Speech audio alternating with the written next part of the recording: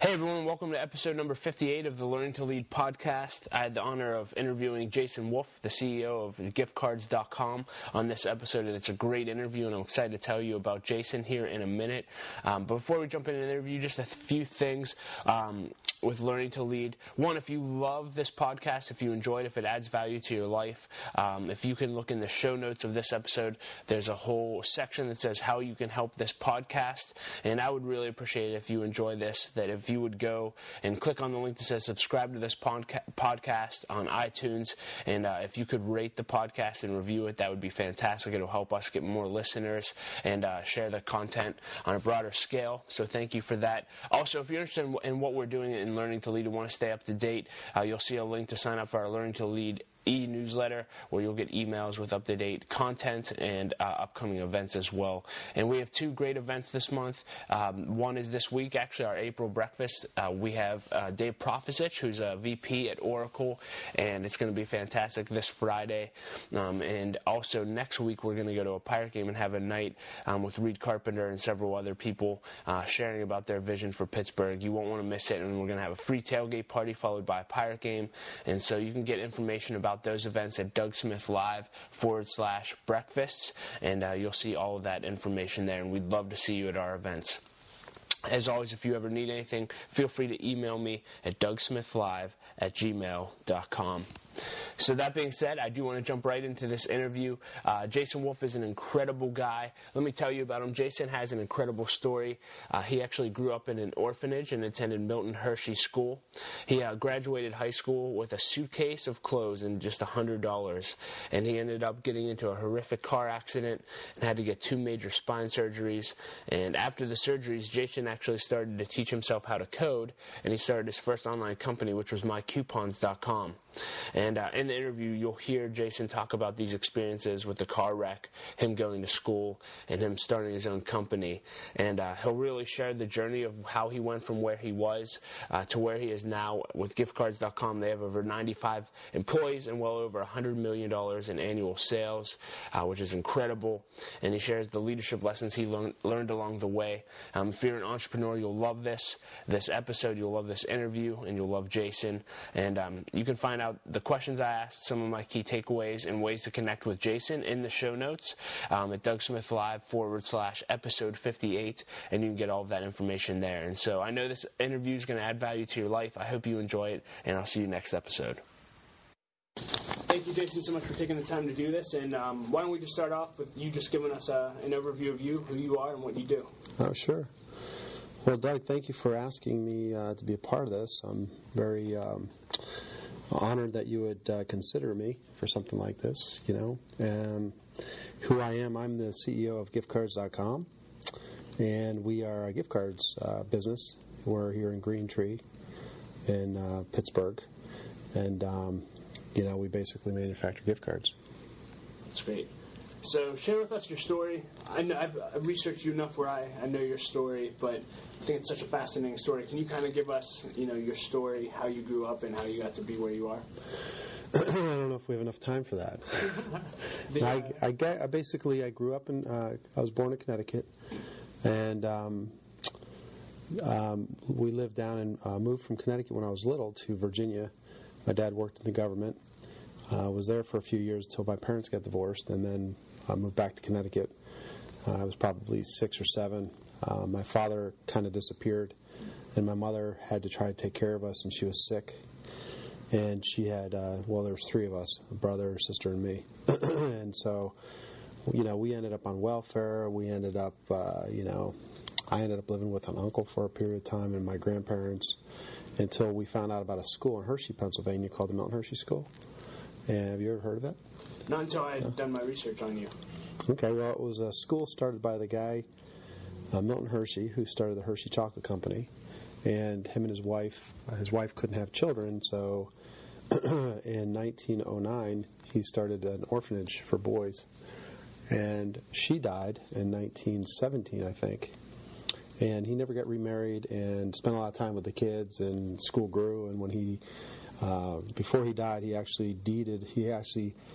gave his fortune to the school. So the Board of Trust, or I think it's the Board of Trust, manages the the endowment, which today is billions of dollars. And yeah, so I ended up going to that school in 1980, and I ended up living there. And the school was very disciplined. I lived in a house with 16 guys and house parents and milk cows on the farm and all that. Graduated from there with a suitcase of clothes, $100, because that's kind of how they did it back then.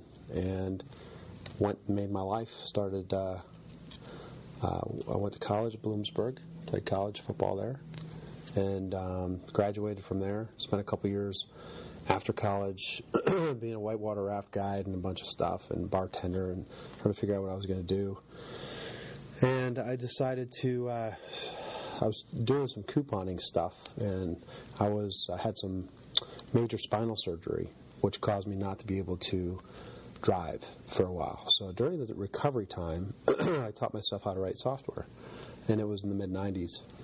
And I created the first coupon site online. And during this time was a very difficult time for me, living out of my car. It's probably one of the reasons why I have an interest in Light of Life, because I was homeless myself. So as I was going through that time in my life, started to really pray that God would come into my life, and He did. And my business started to become successful and grew. Whereby 1999, I think it was, I raised some money from Jupiter Media. Internet.com was a public company at the time, and they invested about $500,000 into the company. And by then I had about 20 million page views a month. I had 5 or 6 million people on my mailing list. And then I had about 40 employees. I ended up selling it, and then the dot-com bubble burst, and the deal that I did had to get unwound. During that time, I started building up a tracking technology, which I ended up growing and then selling that to a public company in 2006. That was called Direct Response Technologies. And then I took a couple years off, and I had a 1-year-old at the time, and took a couple of years off. When he started going to school, I decided to get back into it. And during the transaction selling Direct Response, I ended up buying giftcards.com back from the company I sold Direct Response to, and invested time and energy into giftcards.com. I bought the building here that we're in. That's a 20,000 square foot building. Beautiful, yeah. Yeah. Converted it into a high security facility. We actually manufacture the plastics. They come in as white blank plastics. They're Visa, MasterCard cards for the most part. That's mostly what we sell.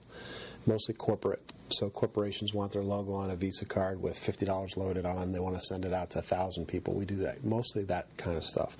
And, of course, on the website, you can go on there and buy gift cards, too, and customize them. So I grew this business up to the point where we have almost 100 people.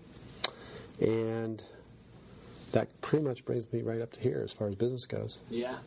It's great. So obviously you've had a lot of highs and lows, and in one interview I read, you had said that I think when things fall apart, it causes great opportunities. And I just want you to expound on that, because I think some people that would have had the same that lows in their life as you had would just give up and crumble, but yet you seem to overcome each time you had a low. And so I'm just curious, is that just the way you're wired? Is it something you intentionally do? Is it a mindset? How do you overcome lows in your life? Well, I think with change, I think there becomes opportunity, and I think that's probably why there are things in the world.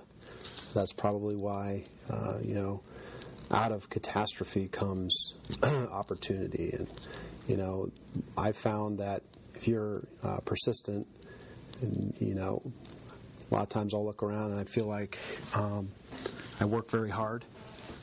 So if you're persistent, work hard, and when situations arise that are challenging, sometimes, those types of people can survive through them. So I think that's probably built into me, one of those guys that sort of like a cockroach, you just can't kill it. I hate to call myself a cockroach. I'm just giving the analogy of, I just keep coming back. I like that. So you started this program called You Gift, We Gift, and you can talk about what that is, but You started for a very specific reason, experience you had when you were a young child. So can you just share about why you started that and what that experience was? So, yeah, when I was 7 years old or so, living on welfare with my mother at the time, brother and sister underneath a blanket in our living room. It was cold and it was Christmas and we had no heat. And I remember somebody knocking at the door and, looking out the door and seeing a box of gifts and a frozen turkey, which we couldn't cook because we didn't have any gas, So that stuck with me, that somebody actually thought of me at the time, and that gift, I remember it. It was the game Clue. As I became older in my life and started to grow this business, I felt like it was important to give back, and so every gift card that's sold on our site, a nickel goes into a fund that's used to give gifts to kids. And so what we do is I have an RV, it's wrapped, and it says you gift, we gift on. It's not a big advertisement for our company. It's just the mission is to go find children that don't get gifts. And so we've done it for 2 years. We first year drove about 1,400 miles. This past year we drove about 2,000 miles, found children that would not normally get a gift, and we gave the child a gift. And, it seems small and silly that you're giving a gift to somebody that probably needs food or a jacket or shoes, but the experience that a mother or father has when they get a gift card that they can now buy a gift for their child for Christmas, and they had no way of doing it, is very emotional. And so what I've found is that during these trips, it is about the child, but it's a lot to do with the parent too. Yeah. And it creates an experience between the parent and the child, and it's us having the ability to facilitate that motivates me to continue to do this. And so that's kind of how it happened, and that's kind of what we do. Yeah, when you came to Light of Life, probably my favorite picture, as long as I've been at Light of Life, and I'm sure you've seen it, maybe you haven't, but a mom was actually crying because she couldn't believe that someone would care so much to do what you did, and there's a picture of her hugging you, and I love that picture. I look at it all the time. It just reminds me to focus on what I'm supposed to do. I think I got That's it. awesome. You have it right there? Yeah. Yeah, that one there? Yep. I love that picture. Look at the baby. It's incredible. Yeah, so, that's the type of thing. And, the child will always remember that. Yeah. And the mother will remember that. And that's making people smile. Yeah. So with that, this is where John's question comes in. I thought it was a great question. So obviously, your son has a much different opportunity growing up than you did. How did your childhood affect and impact how you parent? And what kind of lessons do you want to teach your son, given the life that you're enabling him to have growing up? Yeah, so my life clearly is different than what his life is probably going to turn out to be. But he went on the You Gift, We Gift tour for 2 years. He's the one that goes and pretty much gives the gift out to the child. He understands that it's really about your heart, and it's what we've been taught. It's the gospel. It's really about change, and and so. I feel as though as long as I can continue to touch his heart, and he understands how important that is, and that he's not better than anybody else, and that we all are put here the same, and try to get that into his understanding at an early age, that I think he would be greatly benefited from it. I definitely see his life being different. Children are not really, it's not their fault on where they're born. They have no choice if they're born into whatever environment they're born into. And so you can't take a child that's born into privilege and rub their nose in it constantly. Well, look how privileged you are. Look at what you got. They have no choice. On the same token, on the other side, some children are born into poverty. They have no choice there. But it's the understanding that's important, I think, for kids to understand that if you're born into poverty, there's opportunity. And if you're born into wealth, that you're also not better than everybody else. And, we're all the same. That's great. So you asked me the question when I came in, did people think I was a leader in high school? Did you always emerge as a leader? Did you always have the work ethic you have now? Or did you see that modeled somewhere? What made you want to work hard? What made you want to lead? Well, yeah, I was asking because I'm actually giving a talk coming up here in Mid-Penn down near Hershey to a bunch of students for a leadership thing for high school kids. That's great. And my topic is, are leaders born or are they made? So I asked you that because I was wondering if, you seem like you're a leader, if during your younger years, if people thought you were or not. I believe it's both. I think people are born leaders, but I also think people can make themselves into leaders if they follow certain things. And I feel like that was kind of how I was. So what are some things you do personally to continue to grow as a leader? Obviously, you've had to learn to start with 3 employees all the way up to managing over 100 employees. How do you continue to grow and learn? I think, persistence for me is very important. I think you probably find one of the ingredients in successful people and leaders is the ability not to quit. For me, I also see opportunities within problems. I like to share my vision with others. I like to take action. I'm not complacent. I make decisions and I take accountability. I think that's important.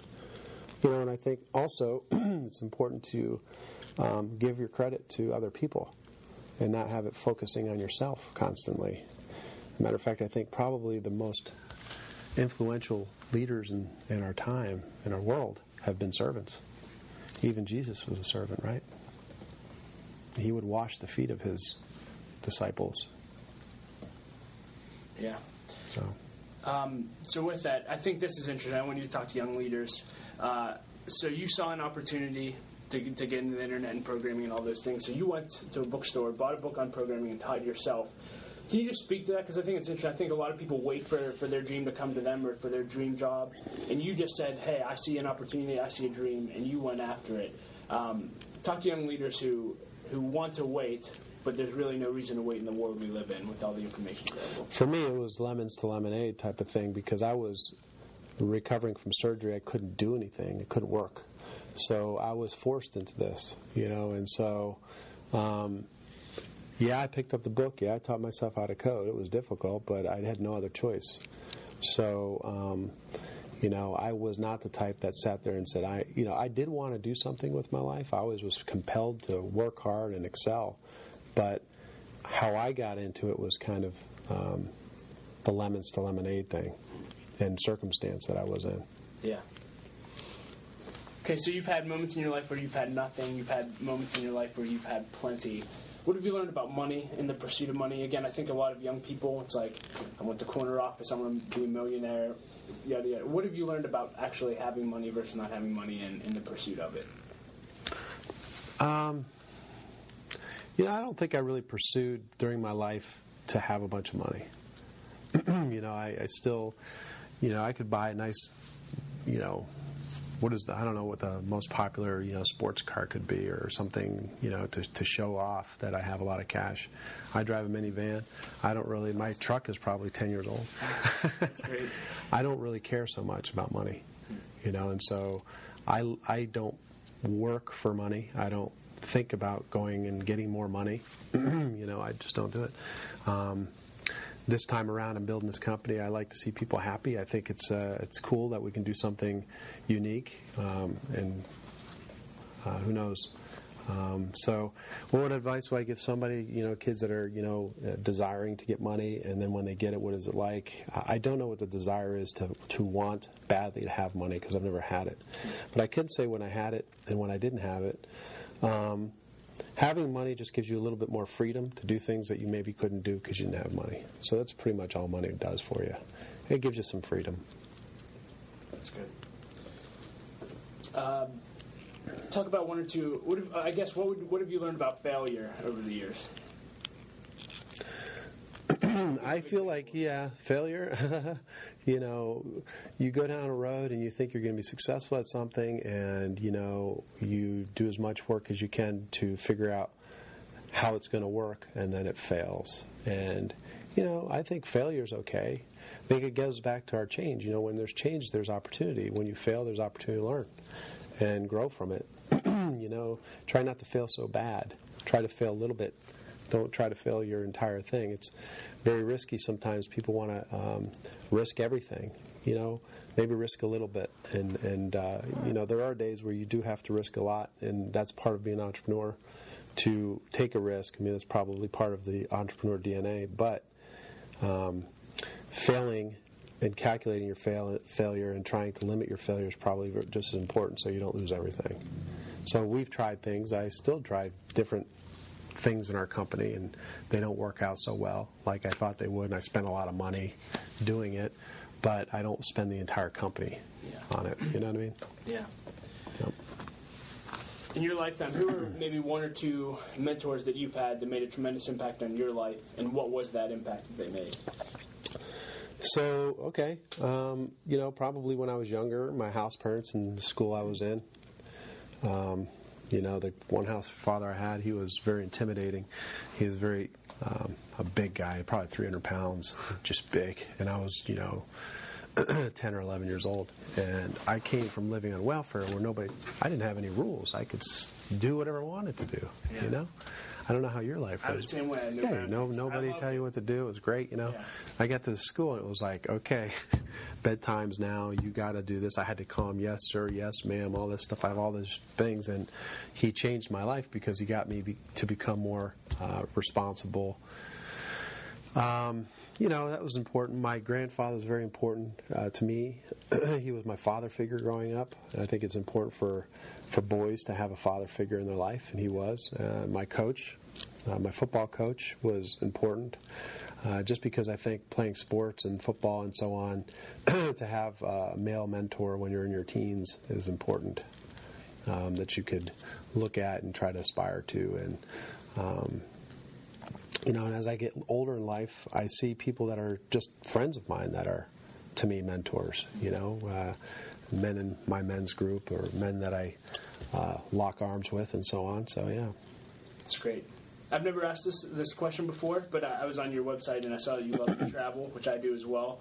I'm just curious, what has travel taught you? You've traveled a lot of the world. What have you learned through those experiences? I've learned I don't like to be on planes. Nice. What have I learned? I've learned that a lot of different places that you go are just like America. Sometimes when I was younger, I thought, everything was in America and the rest of the world is terrible. Like nothing's happening anywhere else. But that's not true. Yeah.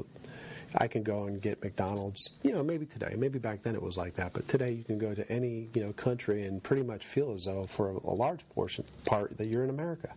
You've got the same amenities and the same things that are happening, and people are people, and, people have the same desires and wants and everything. Seems like that all over the world. That's what I've learned. Mm-hmm. Okay. Transition into some more business questions. Talk about the process of actually taking an idea or a dream in your heart for a business or whatever it may be and actually making it happen.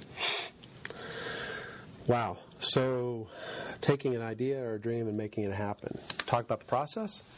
Yeah. So if I had a dream in my heart and I said, hey, I want to start this business, and I just came to you, what would you tell me to give me advice for starting? Well, I do talk to kids about this and say, all right, be prepared to sacrifice a large portion of your life.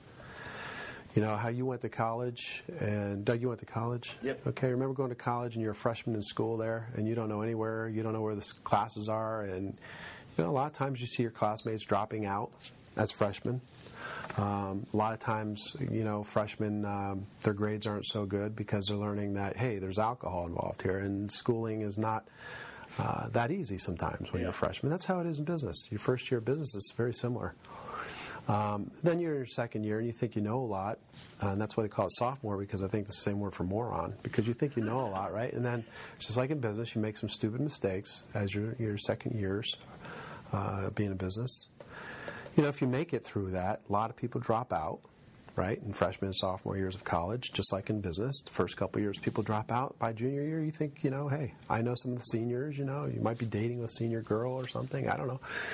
You start becoming connected. And then by your senior year, your fourth year of business, just like in business, you've got contacts, people know who you are, you're stable, you're, like in college, you probably have an apartment, you probably, have a little cash in your pocket. It's the same way in business. You have a lot of connections, and you may have a little cash in your pocket by then. So being in business and starting a business is like going to the hardest college in the country, suffering through it, and eventually coming out and making it. And unfortunately, a lot of people drop out. So I tell young people that want to get into business, be prepared. In my opinion, look, if you've got all the money in the world, you don't have to worry about it. But I didn't, and most people don't. And it's tough. It's hard, and so you really have to work hard at it, and it takes a while. So it seems like your life theme lesson is persist, no matter what. When you fall down, get back up. Persist, persist, persist. Don't quit. Yeah, well, let's think about it. Did you play sports in high school? Did you wrestle? I did. Okay. Remember the third period? Yeah. Remember when you can't hardly lift your arms, and you're wrestling a guy, and that guy might be better than you. Yeah. But if you persisted, and he's too tired, and you get some back points, maybe you pin him, because you outworked him. And a lot of times people that outwork other people, at the end of the day, they may be better athletes, but because you've outworked them, you can end up winning. So I always remember being a wrestler, and I remember those times, and I would win just because I would outwork people. It's the same with business. That's good. What's the most challenging thing in starting and running your own business? The most challenging thing was starting and running the business. Well, there's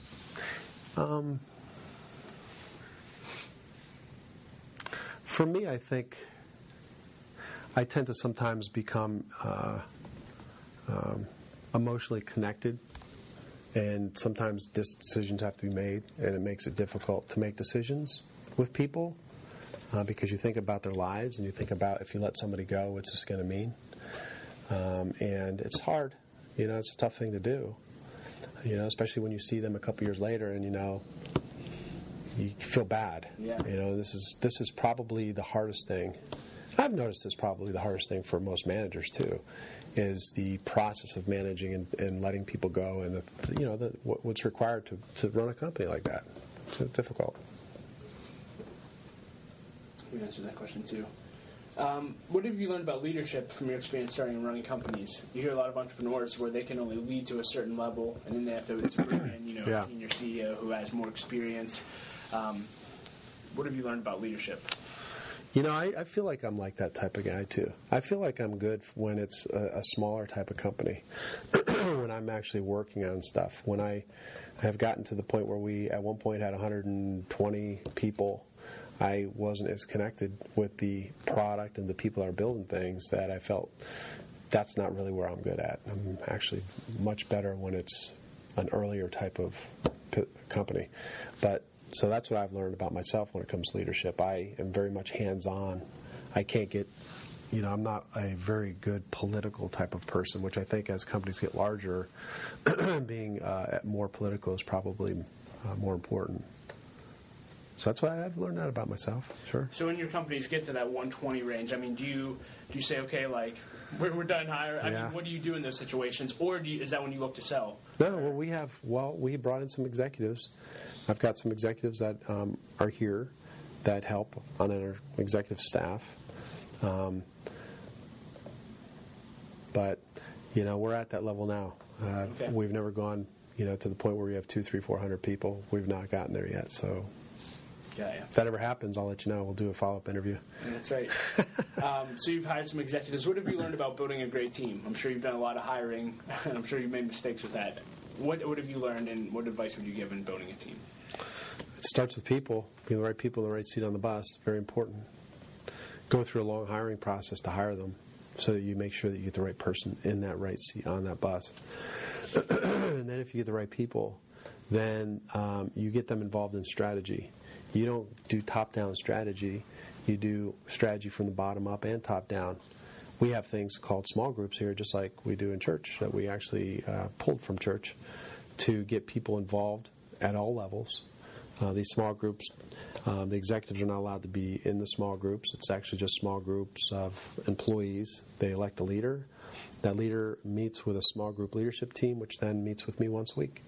So we have people from any part of the company can be a part of the strategy. So getting the right people in the right seat on the bus, right strategy, and guess what happens? When you have the right people and the right strategy, then execution happens, and it happens faster than normal.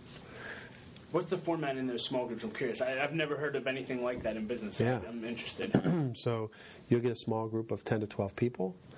They meet, they discuss highs, they discuss lows, they discuss opportunities, they discuss things that we need to work on. Their leaders take notes during this process. They come back with the notes to a leadership meeting with me. They talk about their highs, their lows, the concerns, the issues, the opportunities, and then their employees of the month, the people that they think would be the employee of the month. Each leader shares it with leadership team. We compile all the information, send it out to the employees. So we're communicating through the small groups, and so that's kind of how it works. That's good. Yeah. How are you? This is more personal, but how are you at handling feedback, or what? How is the feedback? How do you guys handle feedback as an organization? I mean, can anyone say anything to you if they see an issue, or how does that work out? I feel like they can. Yeah. But sometimes it's intimidating. Yeah. So some people get a little bit of fear when they're dealing with somebody. And I think the people that are not afraid of me have no problem. But if somebody has a fear, or they're instilled with fear from somebody that's managing them that has problems, then it's not a good thing. What I find by small groups and by being involved with everybody, that the fear goes down, and then people feel as though they communicate. That's good. So I don't know how much competition your company has, but how do you stay ahead? I mean, technology moves so fast, creativity moves so fast. How do you ensure that giftcards.com is always a leader in the industry? Well, we have, most of the company here is actually technologists. I think half the company is in technology of our 100 employees. Of course, I started writing code. I was a technology person. My last company was a technology company. So, being involved in technology as much as I have and surrounding myself with a lot of technology people seems like that is a great advantage for us when it comes to technology and staying up to speed with what's going on.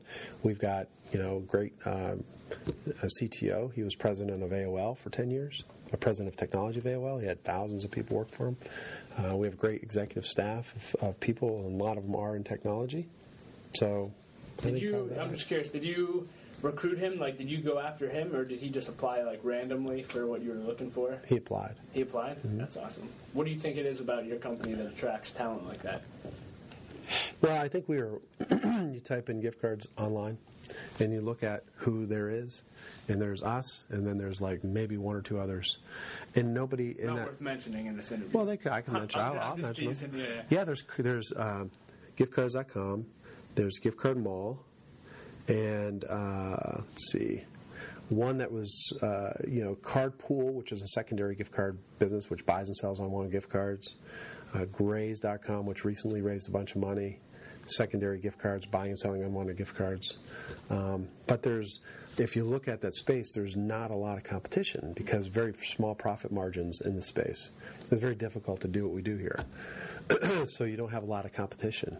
So I think when the people were looking to work for me, when I was posting the job for, let's say, for a CTO, I think if I would ask Martin, what did he do? First thing he did was went and looked at gift cards, typed it in, and said, hey, these guys are leaders in this space. Started reflecting on, has there been any clear leader in gift cards? Have you heard of anybody? And the answer is no. So taking an opportunity within a vertical that we have an opportunity to dominate in was probably very attractive to him.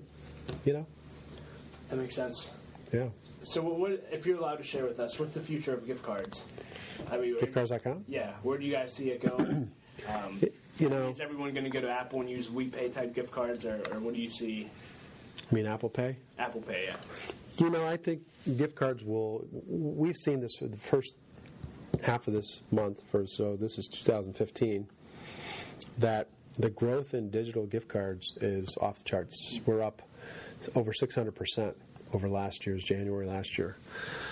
Whereas the overall traffic of the website's up about 85%. So our traffic is way up because people are going online to look for gift cards as opposed to going to the grocery store, and digital especially. So I think going forward into the future, whether I still own it, I have investors, I've sold it, I don't know. But this business, this company I've created here, I would imagine is going to continue to go on and be very successful because we are positioned very well within a space that there's no dominant player, and everything's going digital. So when you stop going to the grocery store to get your gift cards, you can go online, you're going to see giftcards.com. Yeah. This is probably a common sense question, but the best way for us and anyone listening to this to help and serve you is just go to the website and buy some gift cards. And is there anything we can do to serve you? Well, what you can do, you can go online, you can go and maybe donate, put a nomination of a child for You Gift, We Gift. That would be great. We do have a nomination page where you actually nominate children. So that's how we get the feedback on who to give gifts to. We actually have nomination. So what could help me would be, nominate a child. That would be great. Buy a gift card. Part of it will go towards You Gift, We Gift. That would be nice. Yeah. Maybe throw a link to us. That would be great. Sure. Absolutely. Yeah.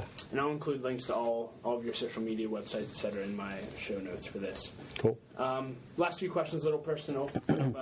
Out of everything you've accomplished in your life so far, what are you most proud of? I am most proud of my son, I think. He's a great kid. He's got a nice heart. We have a great relationship, and I'm very proud of that, and spend a lot of time with him. So, on the week, if I get him from school, I pick him up at 3:30. I drop him off in the morning. So I maximize the amount of time I can have with him, so I really like him. And where do you see yourself in 5 to 10 years? 5 to 10 years, probably still doing something with business. Whether it's this or something else, I'll be,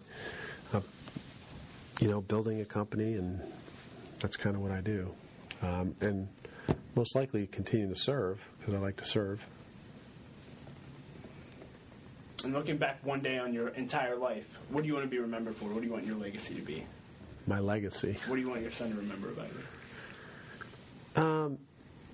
Yeah, maybe that I was a servant, that I would give a lot, give more, and I feel like, and I plan on giving more as I continue to grow and life goes on, that, that would be what Morris would look back and say, you know what, my dad gave a lot to a lot of people. So, yeah. In that, I wrote this question earlier but didn't ask it. Do you have giving goals personally or for the company that each year, hey, I want to give, and you don't have to share amounts or anything, but do you stretch yourself each year, like I want to give more and do more, Yeah, we have, we have a profit sharing plan for all the employees, so employees get part of the profits. I also have, this is what we do at charities around here. Basically, every employee gets to choose their own charity. And then I take $500 and give it to each person's in charity. So 100 people, $500 for each one of them. And then in that employee's name, not in my name, not in the company's name, in that employee's name, we send a $500 check to the charity. That's really cool. So it's good. And I have my own personal things that I do too, but that is a large chunk of charity that we're giving away. Yeah. So, and it was also nice because people contact me about charities, and I say, that's fine. I have no problem with your charity, but it's really part of the company's policy. And what are we doing as a company? Because otherwise, it becomes Jason Wolfe's charity. Where does Jason Wolfe want to put the money? It's not fair. Yeah. It's more fair for everybody in the company to have an opportunity to participate in that, and because everybody's participating in growing the company, so therefore part of the profits go to the employees. When we choose charities, it's not dictated by me; it's everybody gets to choose their own charity, and it's great. I like it. Yeah, I love that. Yeah. Last question: if you had to leave young leaders with any last advice, what would it be? Last advice, young leaders. Serve. We serve and they'll lead. That's it. Great. All right. Jason, thank you so much. You're welcome. Thank you, Doug.